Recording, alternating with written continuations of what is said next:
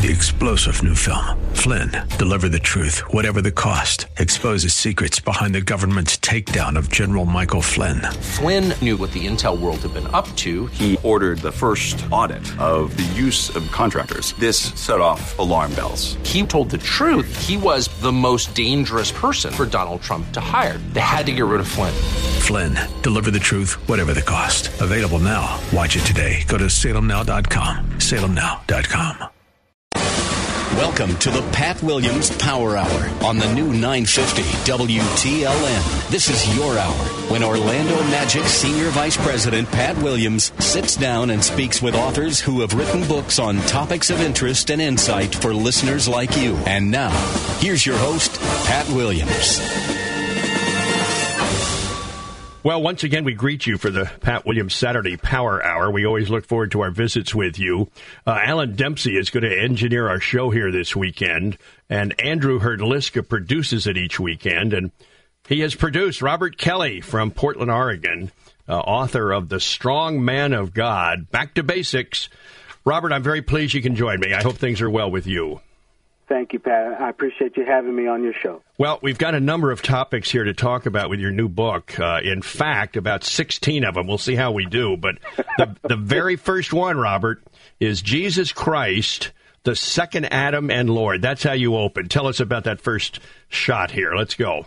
Well, Jesus Christ, of course, came down from glory, the Son of God, and took mortal form, added humanity to his existing divinity, and as the second Adam, came and showed us how to live before God and please him in his perfect obedience, whereas in contrast, Adam failed the Lord in his disobedience. So Christ came and showed us how to do it and died on the cross for our sins to save us. And then you move to a question. What is a man? Indeed. It's a question that unfortunately is created in these latter days and this 21st century confusion as our society and our world pulls away from a Judeo-Christian framework of understanding how we're to function as human beings. And so now these questions are coming up through all of this confusion and redefinition that's taking place. So in this chapter, we seek to answer that question from a biblical worldview and conclude, of course, that man is a creature created on purpose by God for his purposes. The strong man of God defined. I'm eager to hear your report on that. Well, it's a little bit unfair for me to draw this away contextually away from the chapter, but in a nutshell, the strong man of God is defined as a man who lives to please God and do his will. And this was the example of our Lord and Savior Jesus Christ, and it is also displayed in various men throughout the Bible. Jesus Christ, the strong man of God. That's the fourth topic you get into. In that chapter, we talk about how Jesus Christ displayed his strength in various scenarios, to include, of course, his march faithfully and obediently to the cross at the will of the Father out of love for us. And that march included being assaulted mentally and emotionally by men who were in opposition to him and by the devil, and, of course, all manner of challenges that he faced trying to get Israel to understand who he was and what he was seeking to do on their behalf. And so we look at this amazing display of character and strength that comes through Jesus Christ in all that he endures even on the cross, and showing us what real strength from a biblical perspective looks like. A strong man of God in the image of Jesus Christ. Can you fill us in on that, Robert? A strong man of God in the image of Jesus Christ is one who follows the biblical instruction that we are to follow his example. And specifically, Romans 8:29 says that Paul writing that we're to be conformed to the image of Christ. This is the Father's will. And so all that is involved in being a strong man of God, as Christ left us an example and gave us an example, so we are to become through the power and agency of the Holy Spirit. It's not what we do in our own strength, because we're naturally weak in sin, but it's what God does through us in the strength that He supplies, purposely forming and shaping us and molding us into the image of His Son, Jesus the Christ. Robert Kelly, our guest. 4 distinctive characteristics of a strong man of God. What are they, Robert? A strong man of God, again, as Jesus displays as an example, is one who accepts the roles that God assigns. The Lord had several roles that He lived out before us. One of them is the Lamb of God, who takes away the sins of the world, according to John the Baptist, who looked at Him and saw Him coming His way. A strong man of God obeys God even unto death, again, as our Lord Jesus Christ displayed. A strong man of God relies on God for everything, and this is one of the great foils of Satan for us mortals in the flesh, taken up in sin. Pride comes in, and we want to handle it and do it our way and get in all kinds of trouble. But Jesus showed us that we're to rely on the Father as He did for everything. And then finally, a strong man of God trusts God for vindication. Even from the cross, the Lord forgave His enemies, trusting that the Father would vindicate Him and bring about a righteous conclusion on His behalf. And we're to do the same thing. The 7 roles of a strong man of God you write about, and in this first section, it's about eternal roles. Yes, we've identified 7 that are essential and crucial in the way that God works with those who aspire to be strong men of God in the image of Christ. And the eternal roles are to be sons of God, disciples of Christ, and servants of God and humanity, each other, in other words, forever. These are roles that begin here and now on earth when we're born again and become a follower of Christ, and they continue into eternity. And this is something that far too often we're not taught, or at least it's not stressed enough in the churches, because we focus on the other roles. And I'll just go ahead and jump you on this one, Pat, and go to chapter 8 and show that, of course, in the temporary roles is where we mostly live and dwell in this present age of men being husbands and fathers and sons of our parents as temporary roles. These are important. These are vital roles in this present age, but they end at our death. The eternal roles, however, continue on forever, and those are the roles that God is shaping and forming us in the image of Christ to live out forever, not to the exclusion of the temporary roles, because if we get the eternal roles right here and now, they influence and drive and buttress the roles that we have that are temporary. Tell me about the 4 responsibilities of a strong man, husband, father, etc., leading. I want you to talk about that. Well, we have 4 roles in our husband-father responsibility that we have before God, and they are to lead, to teach, to provide, and to protect. And in leading, God has called forth that men should, before Him, lead our families in the course and direction that He lays out for us. And, of course, this is not in a dictatorial form. It is in the form of Moses, for example, going up to the mountain and receiving the 10 Commandments from the Lord to come back down and bring it to the people. In the same way, a godly husband, the aspiring strong man of God husband, goes before God daily, seeking direction for the family and consulting with his wife, hopefully a fellow believer, equally yoked, and she agreeing to the same. They go in the direction that the Lord is leading as He has spoken through the husband. And as it concerns teaching, it is a man's responsibility before God to teach his family. It's not just to send his wife and children to church. The teaching begins in the home as led by the father and the husband in the family. And then as far as providing, this is where most men live and believe that this is really their only important responsibility. But actually it's equally as important as all the other three. Man is to provide for his family, and that is not only just the meat and potatoes, but shelter, and to provide the best that he can. Robert Kelly is our guest. We got more with Robert right after this on the Pat Williams Saturday Power Hour. It's AM 950 WTLN. More of the Pat Williams Power Hour in just a moment on the new 950 WTLN. This is Dennis McKenzie for Families by Design.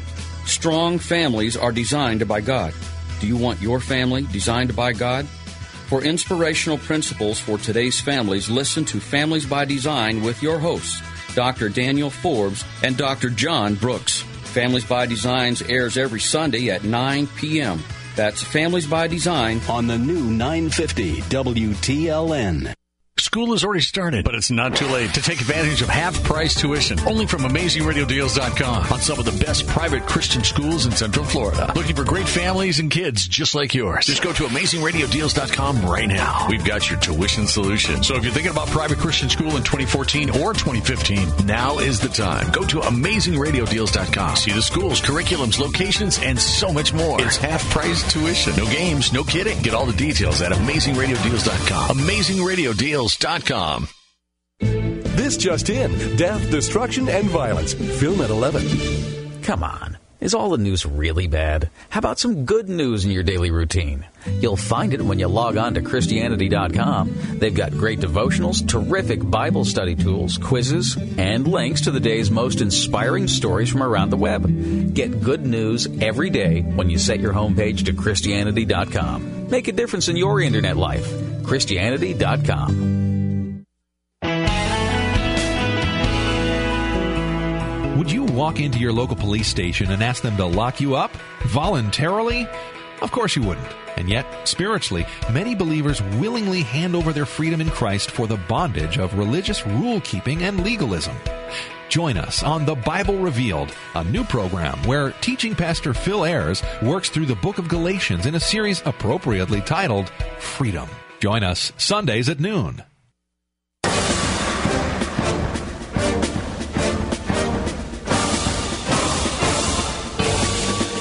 You're listening to the Pat Williams Power Hour on the new 950 WTLN. And now, here's Pat.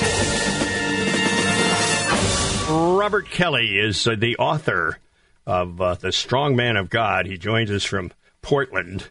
Robert, here's the next topic, the four responsibilities of a strong man, husband, father, part two. It's serving. I want you to talk about a serving husband. Once again, we greet you. Yes, and I kind of went into that in beginning to talk about the four responsibilities sort of consecutively.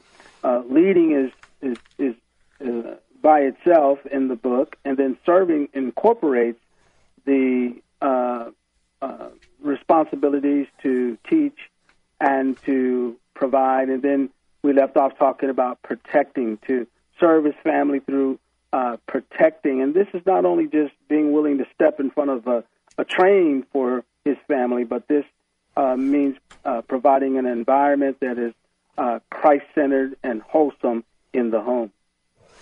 How about the nature and character of the strong man of God? Can you fill us in on that?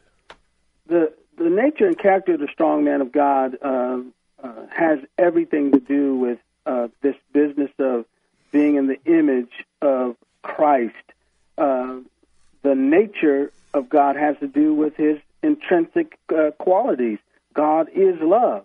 Well, if we're connected to God, his love ought to be flowing through us. The character of the strong man of God refers to all of those qualities of God, again, that are part of his natural character and which Christ displayed, such as holiness and righteousness, but also those character traits that God even formed and shaped in Christ which includes, for example, obedience. And, of course, the Son of God being perfect, what does he need to learn about obedience? But he learned obedience, as we write about in the book, through what the writer of Hebrews says in Hebrews 5:8, that he learned it through what he suffered. And this is clearly speaking of his perfect humanity, and we the same way. What can you tell us about the demeanor of the strong man of God? The strong man of God, in the image and likeness of Christ, carries himself in a certain way. And there's, for us, a balance. In summary, that Christ is the lion and the lamb, and we're to carry ourselves with that same demeanor of being a lion, ready to roar in our authority and leadership, and especially on advocating on behalf of the weak and the helpless, the orphaned and the widow, and as a lamb, carrying ourselves in the gentleness and the humility of Christ. And this demeanor is to be kept in balance, though it is challenged, as we write about, in many ways. And we talk about how to be victorious in spite of that. Now, Robert, here comes a key part, becoming a strong man of God. How does that happen? And this is something that's very intentional, because far too often in the churches, what we do is bring men in, and then we kind of just put them into the church routines and forget about them. And so they never, ever develop in understanding what God has designed them to be and to carry out all of the things we've been talking about so far. So they kind of sit in the pews weak. We want men to understand, as the Scripture teaches, that they must be actively pursuing being Christ-like, which is what all of this boils down to in all humility and all brokenness, invite the Lord to come into their weakness and make them strong in the image and likeness of Christ. In all of the ways that we've been talking, it is an active and purposeful decision. I want you to talk about the great woman of God. You actually take that in two parts, so fill us in on the great woman of God, Robert. In short, the great woman of God is the counterpart of the strong man of God. As we see it pictured in the garden, when God created Adam, he also brought forth from Adam a helper. And she corresponds to him in every way, including as the strong man of God aspires to please God and do his will, and that defines him, so it defines the great woman of God.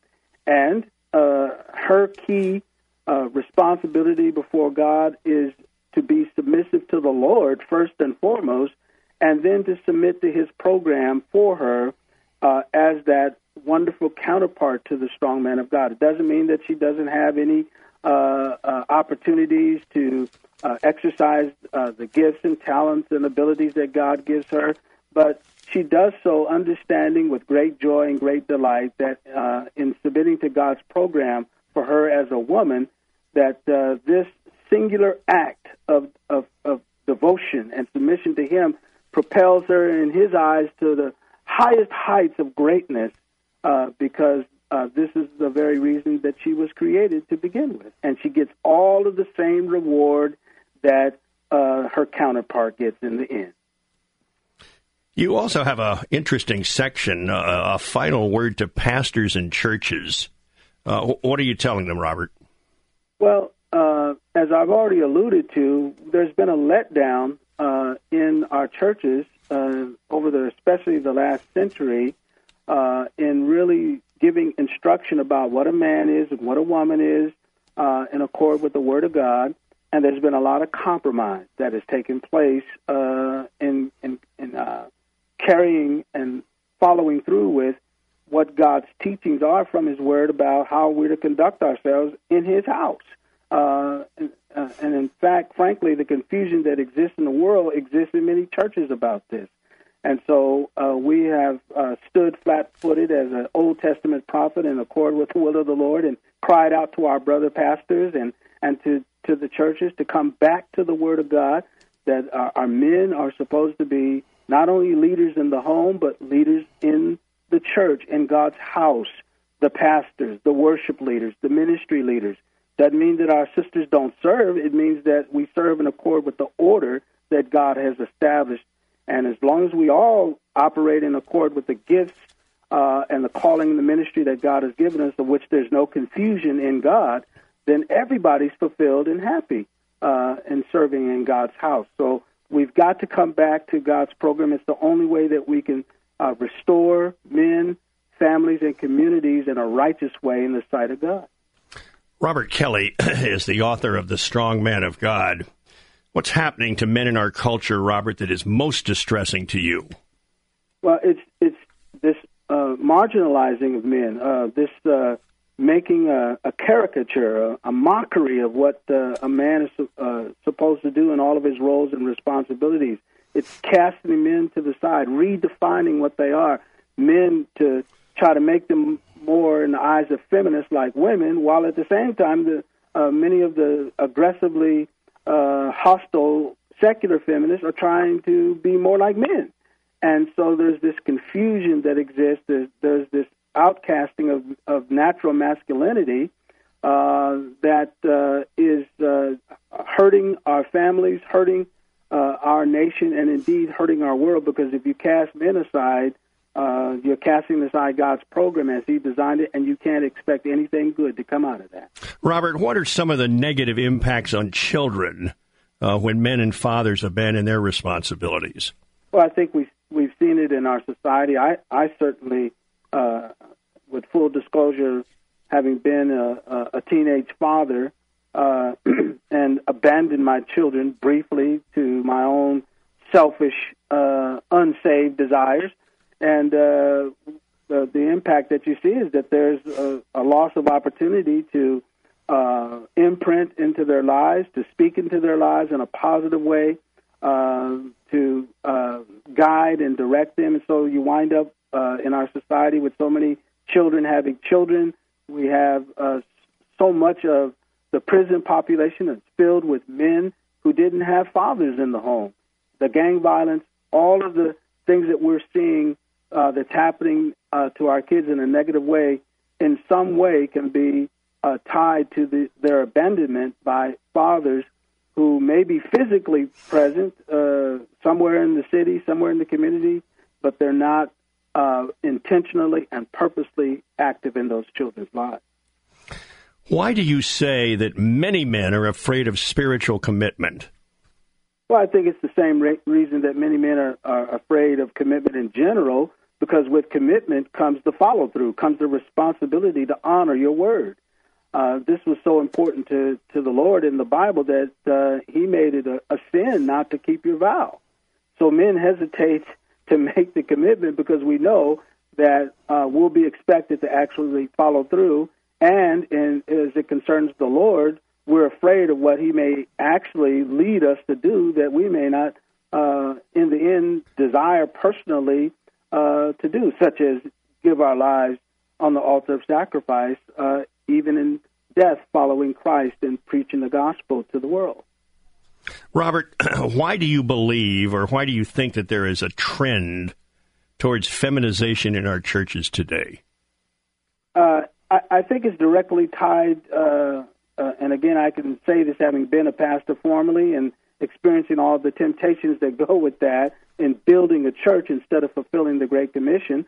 I think that many pastors and churches are just gotten caught up in the business of doing church. And the business model, as is in the world today, is somehow to placate the hue and cry of feminists to be more fair.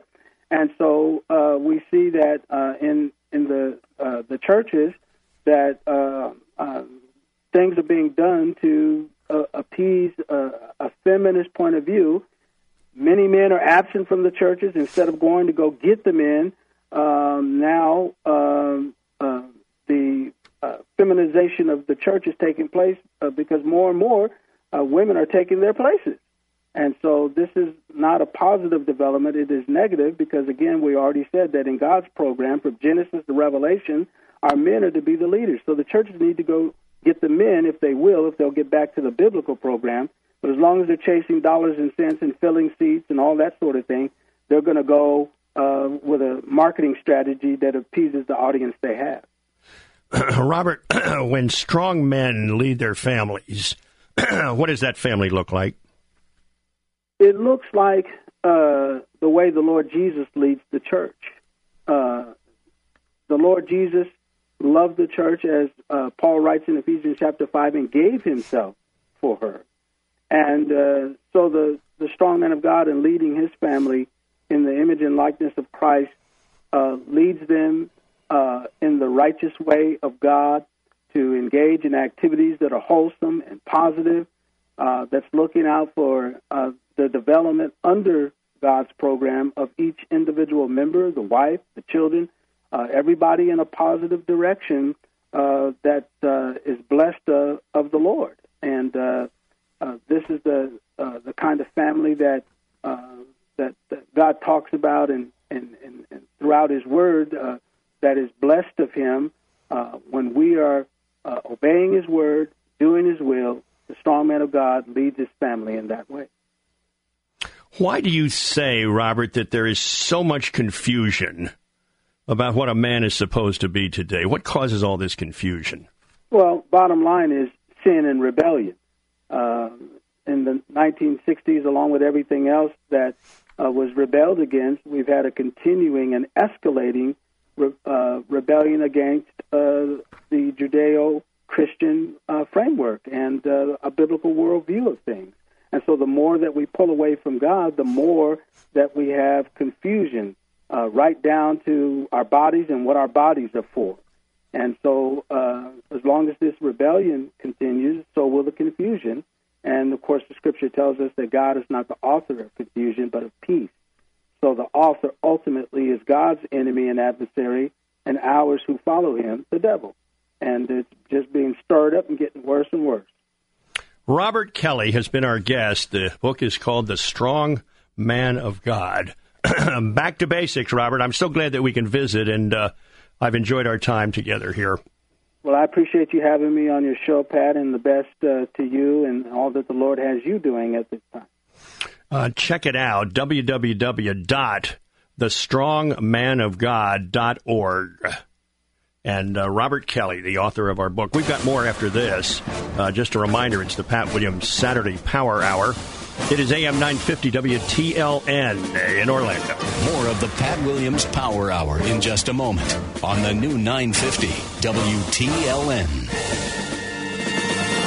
True story. A Seattle man went to bed with nearly $300,000 in his bank account. By morning, the money had vanished because of some identity thief. Can you imagine? What if some thief got to your life savings? Look, no one can stop all identity theft, but here's what you do. Arm your bank and retirement accounts with LifeLock Ultimate Plus. Yep, LifeLock's best just got better. LifeLock Ultimate Plus is the most comprehensive identity theft protection available, helping protect your identity, your bank and retirement accounts, credit cards, even the equity in your home. How many other ID theft protection services do that? 0. So why risk it? Get LifeLock Ultimate Plus and sleep easier knowing if a thief goes after your identity or life savings, LifeLock's on it. Visit LifeLock.com now and enter promo code AWARE or call and mention AWARE to save 10% on your LifeLock Ultimate Plus membership. 800-838-6010. 800-838-6010. 800-838-6010. Network does not cover all transactions.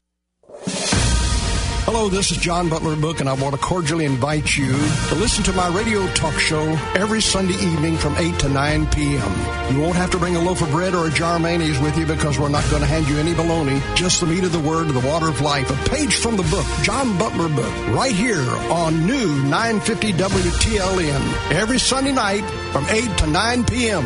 I want to hear from you. Pick up the phone and call us. Exercise your First Amendment rights right away. So much has changed since Geico started saving people money over 75 years ago. We weren't attached to our smartphones like today. Smartphones didn't exist. If you wanted to talk to someone, you just hollered out your back door.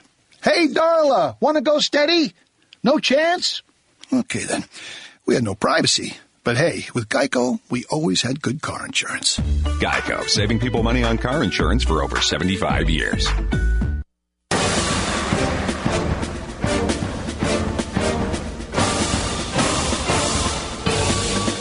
You're listening to the Pat Williams Power Hour on the new 950 WTLN. And now, here's Pat. Kelly, our guest in that first half hour from Portland, talking about his book, The Strong Man of God. Peter Rosenberger lives in Nashville. He's with us, president of Standing with Hope, and his new book is out with Worthy Publishers, Hope for the Caregiver, Encouraging Words to Strengthen Your Spirit. Peter Rosenberger, radio host, 28-year caregiver. We're going to have a good half hour. Nice to talk to you, Peter. Thank you, Pat. Thanks for having me on the show. Ken Tada, husband of Johnny Erickson Tada, did the foreword. Talk about caregiving, Peter, what that means to you and how you got into it. Well, I got into it in a different way. A lot of people jump into it because a family member has trauma, a child is born with special needs, your parents, your aging parent, one of them has a stroke or something like that. In my case, I met a beautiful woman in college who had had a wreck a couple of years before I met her, come back to school, was doing okay. I mean, she had a limp and she had some scars and things, but I didn't have any frame of reference of what it meant to be married to somebody who had that kind of trauma. I don't think any of us really knew what the future would hold. I just saw this beautiful girl, Pat, and I just was convinced that I could love her and care for her for the rest of my life. Had no idea what this was going to mean to me. I think that's probably a good thing that we don't know sometimes, but it's been quite a journey, and now it's mushroomed up to, as far as I can count, 78 surgeries. Both of her legs were amputated in the 90s. The wreck was in the early 80s. Treatment by more than 60 doctors in 12 hospitals, 7 insurance companies. I've changed policies on her 6 times without a gap in coverage, and $9 million in medical bills that I can count. Good night. Unbelievable. Quite a journey. And I've learned a lot about the healthcare system, as you can imagine, because I've never lost an appeal with an insurance company. I had no formal. I was the William Hung of healthcare. I mean, I had no formal training. I don't know if you remember that guy or not, but that's a funny joke, Pat. You should be laughing right now. That's a very funny joke. But I thought benefits when early on in my this is hand to God. I really believed this when I was working at my first corporate job. They came to me and talked about benefits to all the new employees at an employee meeting, and I thought they meant longer lunches and better parking. I really did, and I've come to from that point to have never lost an appeal, never had a gap in coverage, even though she's been uninsurable since 1983. So I've learned a lot about America's healthcare system, but what I've come to understand, being married to someone who is in severe pain all the time, who's had severe disability issues and lots and lots and lots of surgeries, I've learned a lot about relationships, about faith, about God's presence in our situations like this, suffering, how that relates, and these dynamics. And, I don't wake up every day trying to figure out how to deal with America's healthcare system. I kind of learned that a while back, and I've learned how to deal with insurance companies. But I wake up every day and spend the better part of my day dealing with the realities that 65 million people deal with as caregivers. How do you take care of yourself? How do you stay sane in the midst of this when the hand grenades are going off and the landmines are blowing up? How do you keep calm? Where is sanity? Where is God? And I've had those late night conversations with the ceiling fan, and you're just wondering, how do you do this? What am I going to do? And that's what this book is about, and that's what I'm on a mission here to reach my fellow caregivers, to grab them and let them know that they're not alone. They're so isolated, so I want to take community to them the best that I can. 40 different thoughts that you share in your book, Peter. The first one is called Shock and Awe. Well, that was my intro into this. I'd been married for a couple of years to Gracie, and I knew she was hurt, and I knew the reality. I met with her surgeons. We'd already had our first son by that point, but she was having yet another surgery to try to save this right leg of hers that was so badly damaged in the wreck. And she had this terrible surgery. It's a very painful, much worse than an amputation. It's a painful surgery to fuse it all in her ankle. And I'd been with her around the clock for a couple of days, and I was just a 25-year-old kid, Pat. I mean, I'm dumber than a box of rocks. I didn't know anything. And I'd been staying around the clock with her. I was going on no sleep, on bad coffee.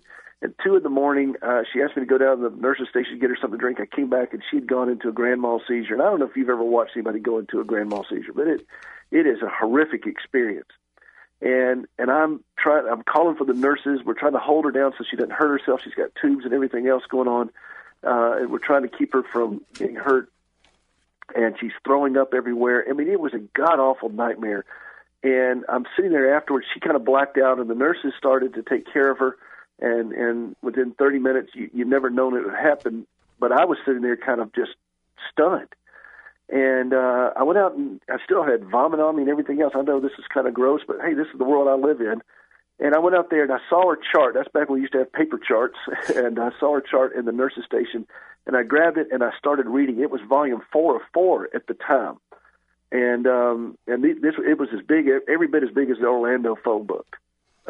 This one was, and before it went to electronic charts, it grew up to 7 that size, and now it's been electronic for years. But I read through all these notes. I started reading through doctor's notes and all these things, and I realized this is not just a fender bender she had, where she had a broken leg and just going to have a weather indicator for the rest of her life. This was devastation on a level that I didn't even understand. And I'm sitting there in the middle of the hallway at 3:30 in the morning. Nurses, I just ignored. I didn't care. I wasn't supposed to have the chart, evidently, but I didn't care at that point. And I got, still have vomit on me. Tears are, filling my eyes and spilling on the page. And I realized this is a bad situation. And I didn't know what to do. And I felt overwhelmed, trapped. I didn't know how to function. And it took me into a dark place for a long time of trying to somehow find solid ground in this thing. And that's the guy that I wrote this book for, because I want to say, what does a roadmap look like? What does that look like for that young man? Because there are a lot of people out there who feel in that same way, who are watching helplessly as someone they love is suffering, and they can't do anything about it, and they can't even slow it down, and they're screaming on the inside, where is God in this thing? And what does sanity even look like? And that's what that shock and awe moment was for me, and that kind of defined how all this played out for me. And so that's the guy I wrote the book to. Next, the next topic, the Delta Doctrine. I was flying out of Atlanta one day on Delta, Delta, everything leaves through Atlanta. And flight attendants came on and said, hey, look, if we hit turbulence and lose pressure, these little masks are going to fall down. Put yours on first before helping someone else. And I thought, gosh, that's it. They don't tell you every time how to open those peanuts, which are surprisingly hard to open, by the way, Pat. They don't tell you how to use that atomic suction device called a toilet. They figured we'll figure that out. But along the way, the government, lawyers, marketing people, flight attendant trainers, all these people said we need to remind people every single time to put their mask on first, because it's counterintuitive. When the crisis hits, when the moment of panic hits, it is counterintuitive to put our mask on first, and that's why they drill that in our heads. So I call it the Delta Doctrine, because that's what it's all about. But what does that look like? What does it look like to put your mask on first? And so that's what I put in the Delta Doctrine. It's 3 things. WWW. Everybody remember WWW. Wait, water, walk. Wait a minute. Just when the crisis hits, and this is not a medical crisis necessarily, okay? You need to understand that there are 2 types of crisis caregivers deal with. One is triage, when somebody's bleeding, seizures, medical issue. That's triage. You're not dealing with the relationship issue at that point. The other types of crisis are relationship crisis that go on in a caregiving situation. When you deal with somebody in pain, when they're having a bad day, they're on narcotics, they have dementia, whatever it is. There's so many different scenarios. So the first thing is wait. Just wait a minute. Just, bite your tongue and learn to like the taste of blood. You don't have to go to every fight that you get a ticket to, and you can just wait. Just cool your jets. Drink some water. Drink to think. Hydrate your brain. It'll buy you time to fill your mouth up with something other than words. And then the last thing is walk. Take a 5-minute walk and just clear your head, get your blood pumping, get some oxygen in your body, and it'll give you a chance to cool down. If you do those 3 things, that's the first initial step of the Delta Doctrine. Just take a break, and you don't have to fix these things. And one of the things I try to tell my fellow caregivers is, here's a test on whether or not you can fix this or not. Look down at your hands. If you don't see nail prints, this ain't yours to fix. We got a savior. You ain't that savior. I ain't that savior. So let's come down off the cross. We don't belong up there. We already have someone that did that for us. And let's focus on what we're called to do, which is to be stewards, to do the best we can. But we don't have to fix this. We can just care for them, just like those nurses did when my wife had that seizure. We tried to keep her in the bed from falling out and from hurting herself, but we didn't try to fix her. We cared for her. We helped clean her up afterwards. We called the doctor to come and help, not try to run everything ourselves. Wow. Peter Rosenberger is our guest. The book, Hope for the Caregiver. Now, a different perspective, Peter. That's your third topic. Well, and that leads in right where we're just talking about. You have to gain a new way of looking at this thing. Sometimes when we see somebody we love who's suffering, we will recklessly hurl ourselves into making it better for them. We feel bad.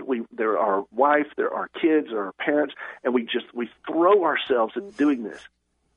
But there's a point where you have to step back and realize, wait a minute. If I go down, what happens to them? If Pat, if my life, you've heard Gracie's story. I mean, this is a very, very traumatic set of circumstances.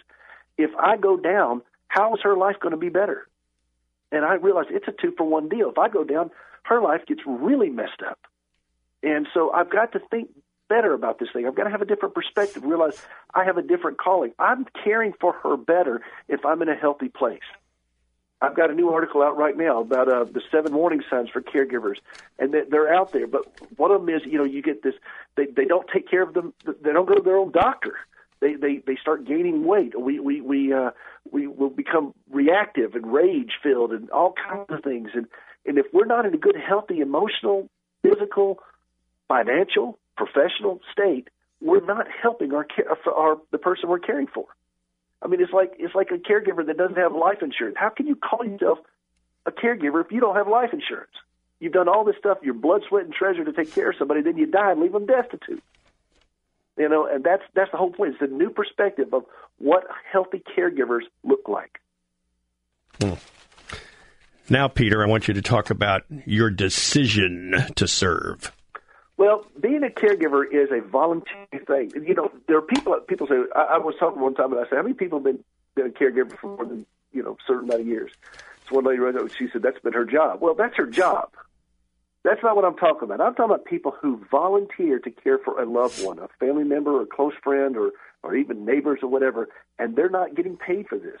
In Tennessee alone, I think we have $11 billion worth of unpaid labor for our caregiver force in Tennessee. I mean, think of those numbers. These are people that just caring for a family member. And you have made that decision to do this. Nobody's putting a gun to your head. In fact, the thing I really try to work with fellow caregivers on understanding that word obligation. That word obligation is such a painful place. That is a petri dish for resentment.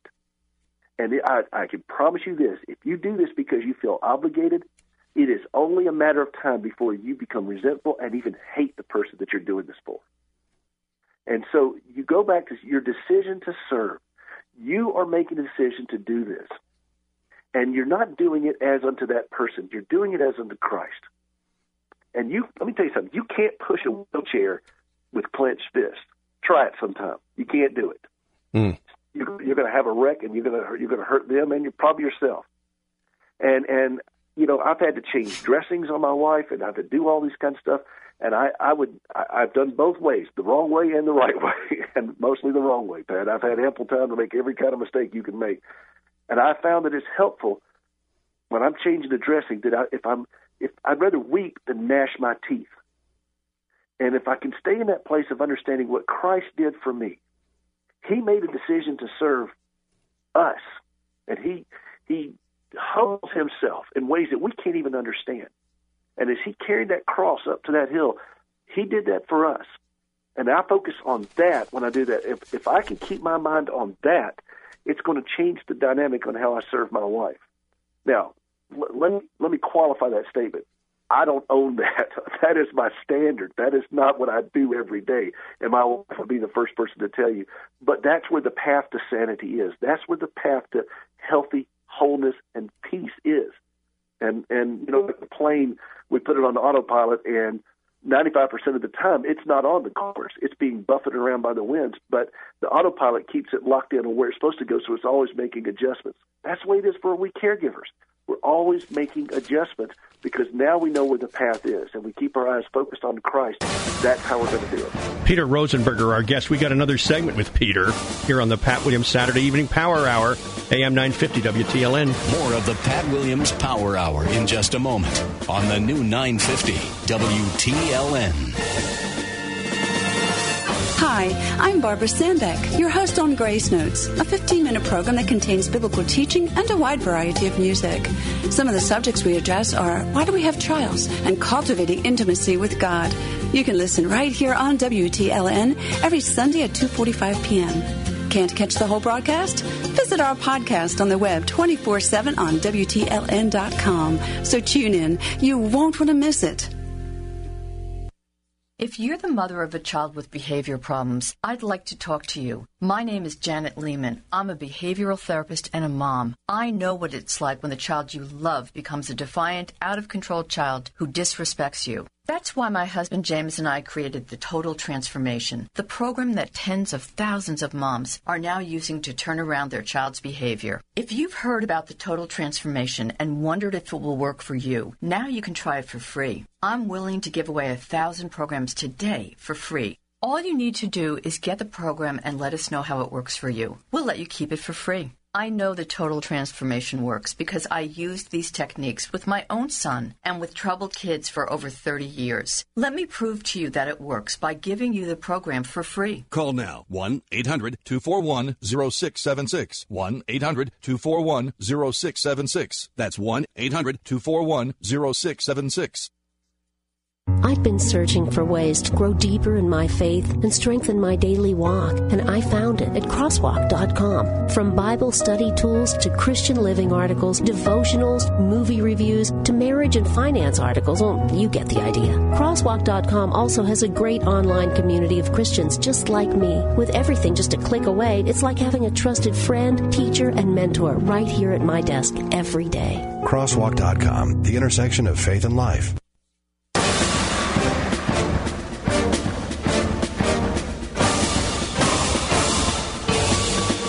You're listening to the Pat Williams Power Hour on the new 950 WTLN. And now, here's Pat. Peter Rosenberger is with us. We're talking about his book, Hope for the Caregiver. How about the fifth topic, Peter, is actually the title of the book, Hope for the Caregiver. What are you teaching us here? Well, what does hope look like? You know, hope is thrown about in our world is just, you know, this pie in the sky, or maybe some kind of, you know, Hallmark card greeting or whatever. Hope is, Scripture says, hope is the evidence of things not seen. Now, there are things going on that I just cannot see, but I can believe in these things. I can anchor these things on, and that's what this book is about, is what does it look like to find solid ground? And I keep coming back to this, and it's not a complicated thing. And when I wrote this book, I didn't make it complicated. Heck, Pat, I don't know a lot of big words anyway. So I try to make it as easy as I could for my fellow caregivers. I know the strain that they're on, so I want to just offer it as simple things of what real hope looks like. And real hope looks like you recognizing, number one, you're a steward, not an owner. If you start thinking that you own this thing, man, you will go into despair so fast because you have no power over this. The hope is that God is still God in all this. My dad's got this saying. He said, God's got this problem. He thinks he's God. And what happens is we kind of get those roles mixed up and think that somehow that we have the power to change this. And when you realize that this is out of your hands and you can be at peace with it, that's when your hope starts anchoring in something greater than you. I've known too many people, Pat. A lady came over to church the other day, and her father had gotten sick, and she threw everything into taking care of her dad. And this went on and on and on because you think, well, we'll get through this, and then we'll get on with our life. Well, it dawns on people after a while, your life. And she turned around, 7 years had gone by, and her business had gone bankrupt. Mm. Now, how is she able to help her father if she's bankrupt? And so this is what I'm trying my hardest to get my fellow caregivers to understand. It's a paradigm shift. You gave a quote a long time ago, Pat, and I'm sure a lot of people have quoted you on this when you said when the Magic was not doing that great, and you said, we can't win at home, we can't win on the road, I just can't find where to play, where else to play, though. And that's the thing. Sometimes we're in a no-win situation here with being a caregiver, so we're going to redefine the venue. And the venue is not me fixing my wife. That is not the venue. The venue is me learning to trust and be still with God no matter what's going on with her. That's the venue. It's my heart that's changed into the venue. because I'm not doing any good to her if I stay in an agitated state trying to somehow fix that which cannot be fixed by mankind. Then you teach us, don't believe everything you think. Well, Pat, my mind is a dangerous place to go into unaccompanied. And our minds have a mind of themselves, of their own, because they will take us into, we will fret over things. And granted, I admit, some of the things that we're fretting over are fret-worthy. I mean, there are real problems. I think my wife is missing both legs. My wife is in pain every single day. She hasn't known a conscious moment without severe pain in 30 years. These are real big problems. But what happens is we live out in the wreckage of our future, and we start fantasizing about horrific realities that are coming, and we get ourselves worked up a froth about it. I can't go there. I have to train my mind to think something else. What does Scripture say about this? And Pat, I didn't even ask your permission to get into all the stuff about Scripture. I just jumped into it. I hope that's all right. Absolutely. But Scripture says, "Thou wilt keep him in perfect peace whose mind is" what? Stayed on thee, not stayed on me. So if I believe everything I think, I'm going to run right into a brick wall. You know, how many pilots have you heard who were relying on their own vision, their own point of vision, and not instruments, when they got up in their small planes or whatever, and they get into a fog bank, or they got disoriented? Because if you rely on your own senses in this thing, you're going to crash. That's why you got to have external, objective, greater than your own understanding of being able to navigate this, to orient yourself in space and time. Otherwise, you get so disoriented, and it makes sense to you in the craziness, but you could be heading right for disaster. So it's important to step back away from this and realize, okay, my opinion must always be suspect of my own opinion. It doesn't mean you don't trust your judgment, don't trust your heart. It just, when you're making decisions, Scripture says there's wisdom in a multitude of counselors. So get the counselors. Get the outside opinion for that. Seek that regular.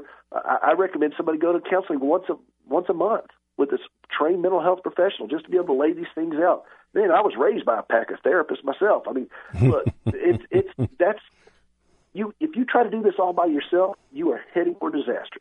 Now, you're welcome to try it, but I've found it wise over the years to listen to people with scars, because I can avoid their mistakes, the things that gave them those scars, if I listen to them.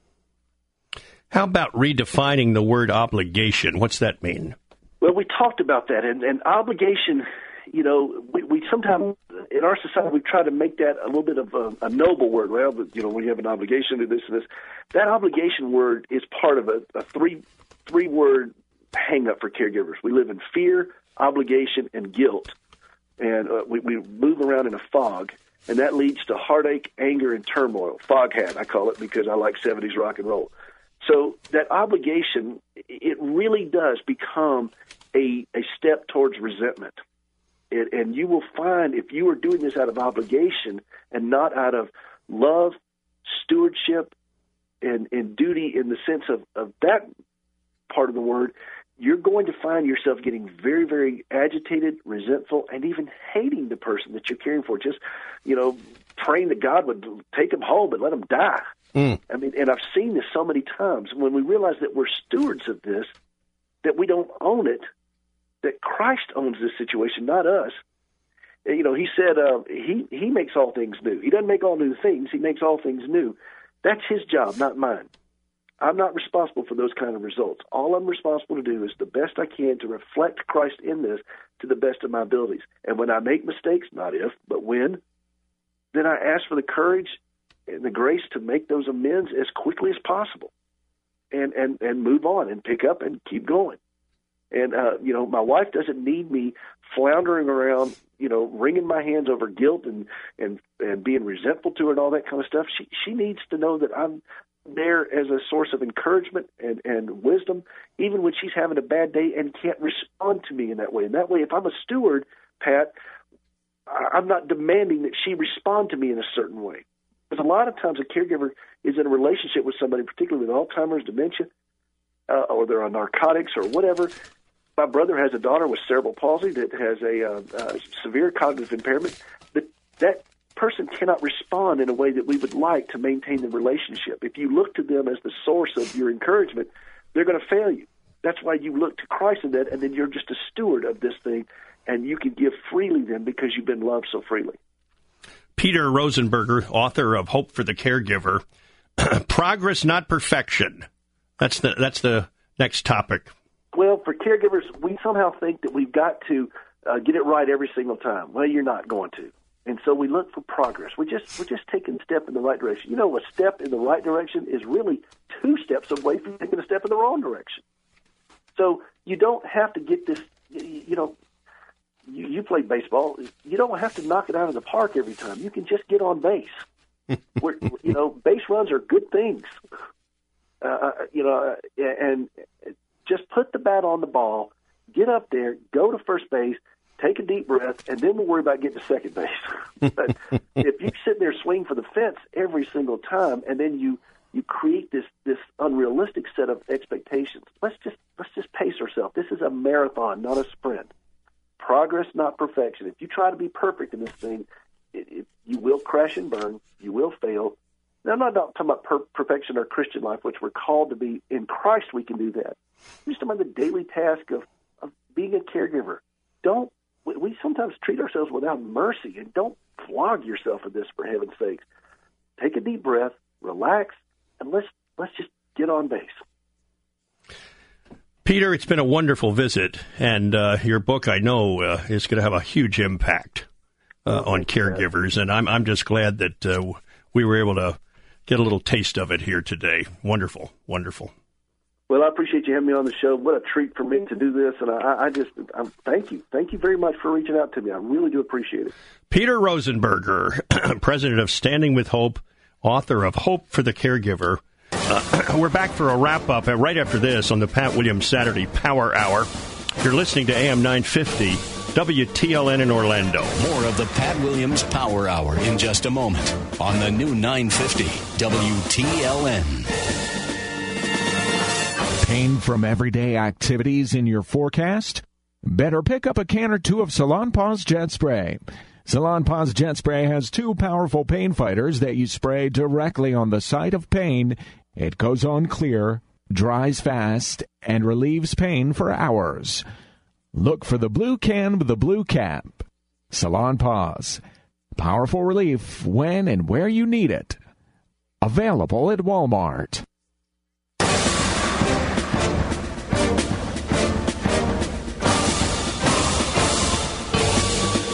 You're listening to the Pat Williams Power Hour on the new 950 WTLN. And now, here's Pat.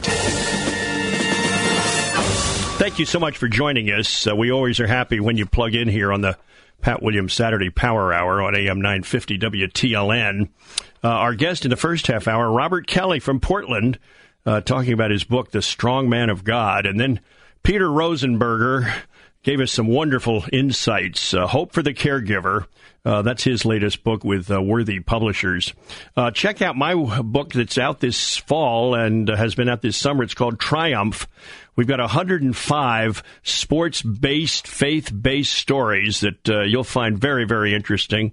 Many of these sports heroes are well-known. Some are not so well-known, but the stories are really terrific. It's in bookstores now in the Christian Life section, and sure hope you enjoy it. And Amazon.com, always a wonderful way to check books out. In the meantime, have a great day tomorrow at church with your family, and a wonderful week ahead. We're back next weekend for more on the Pat Williams Saturday Power Hour. It's AM 950 WTLN in Orlando.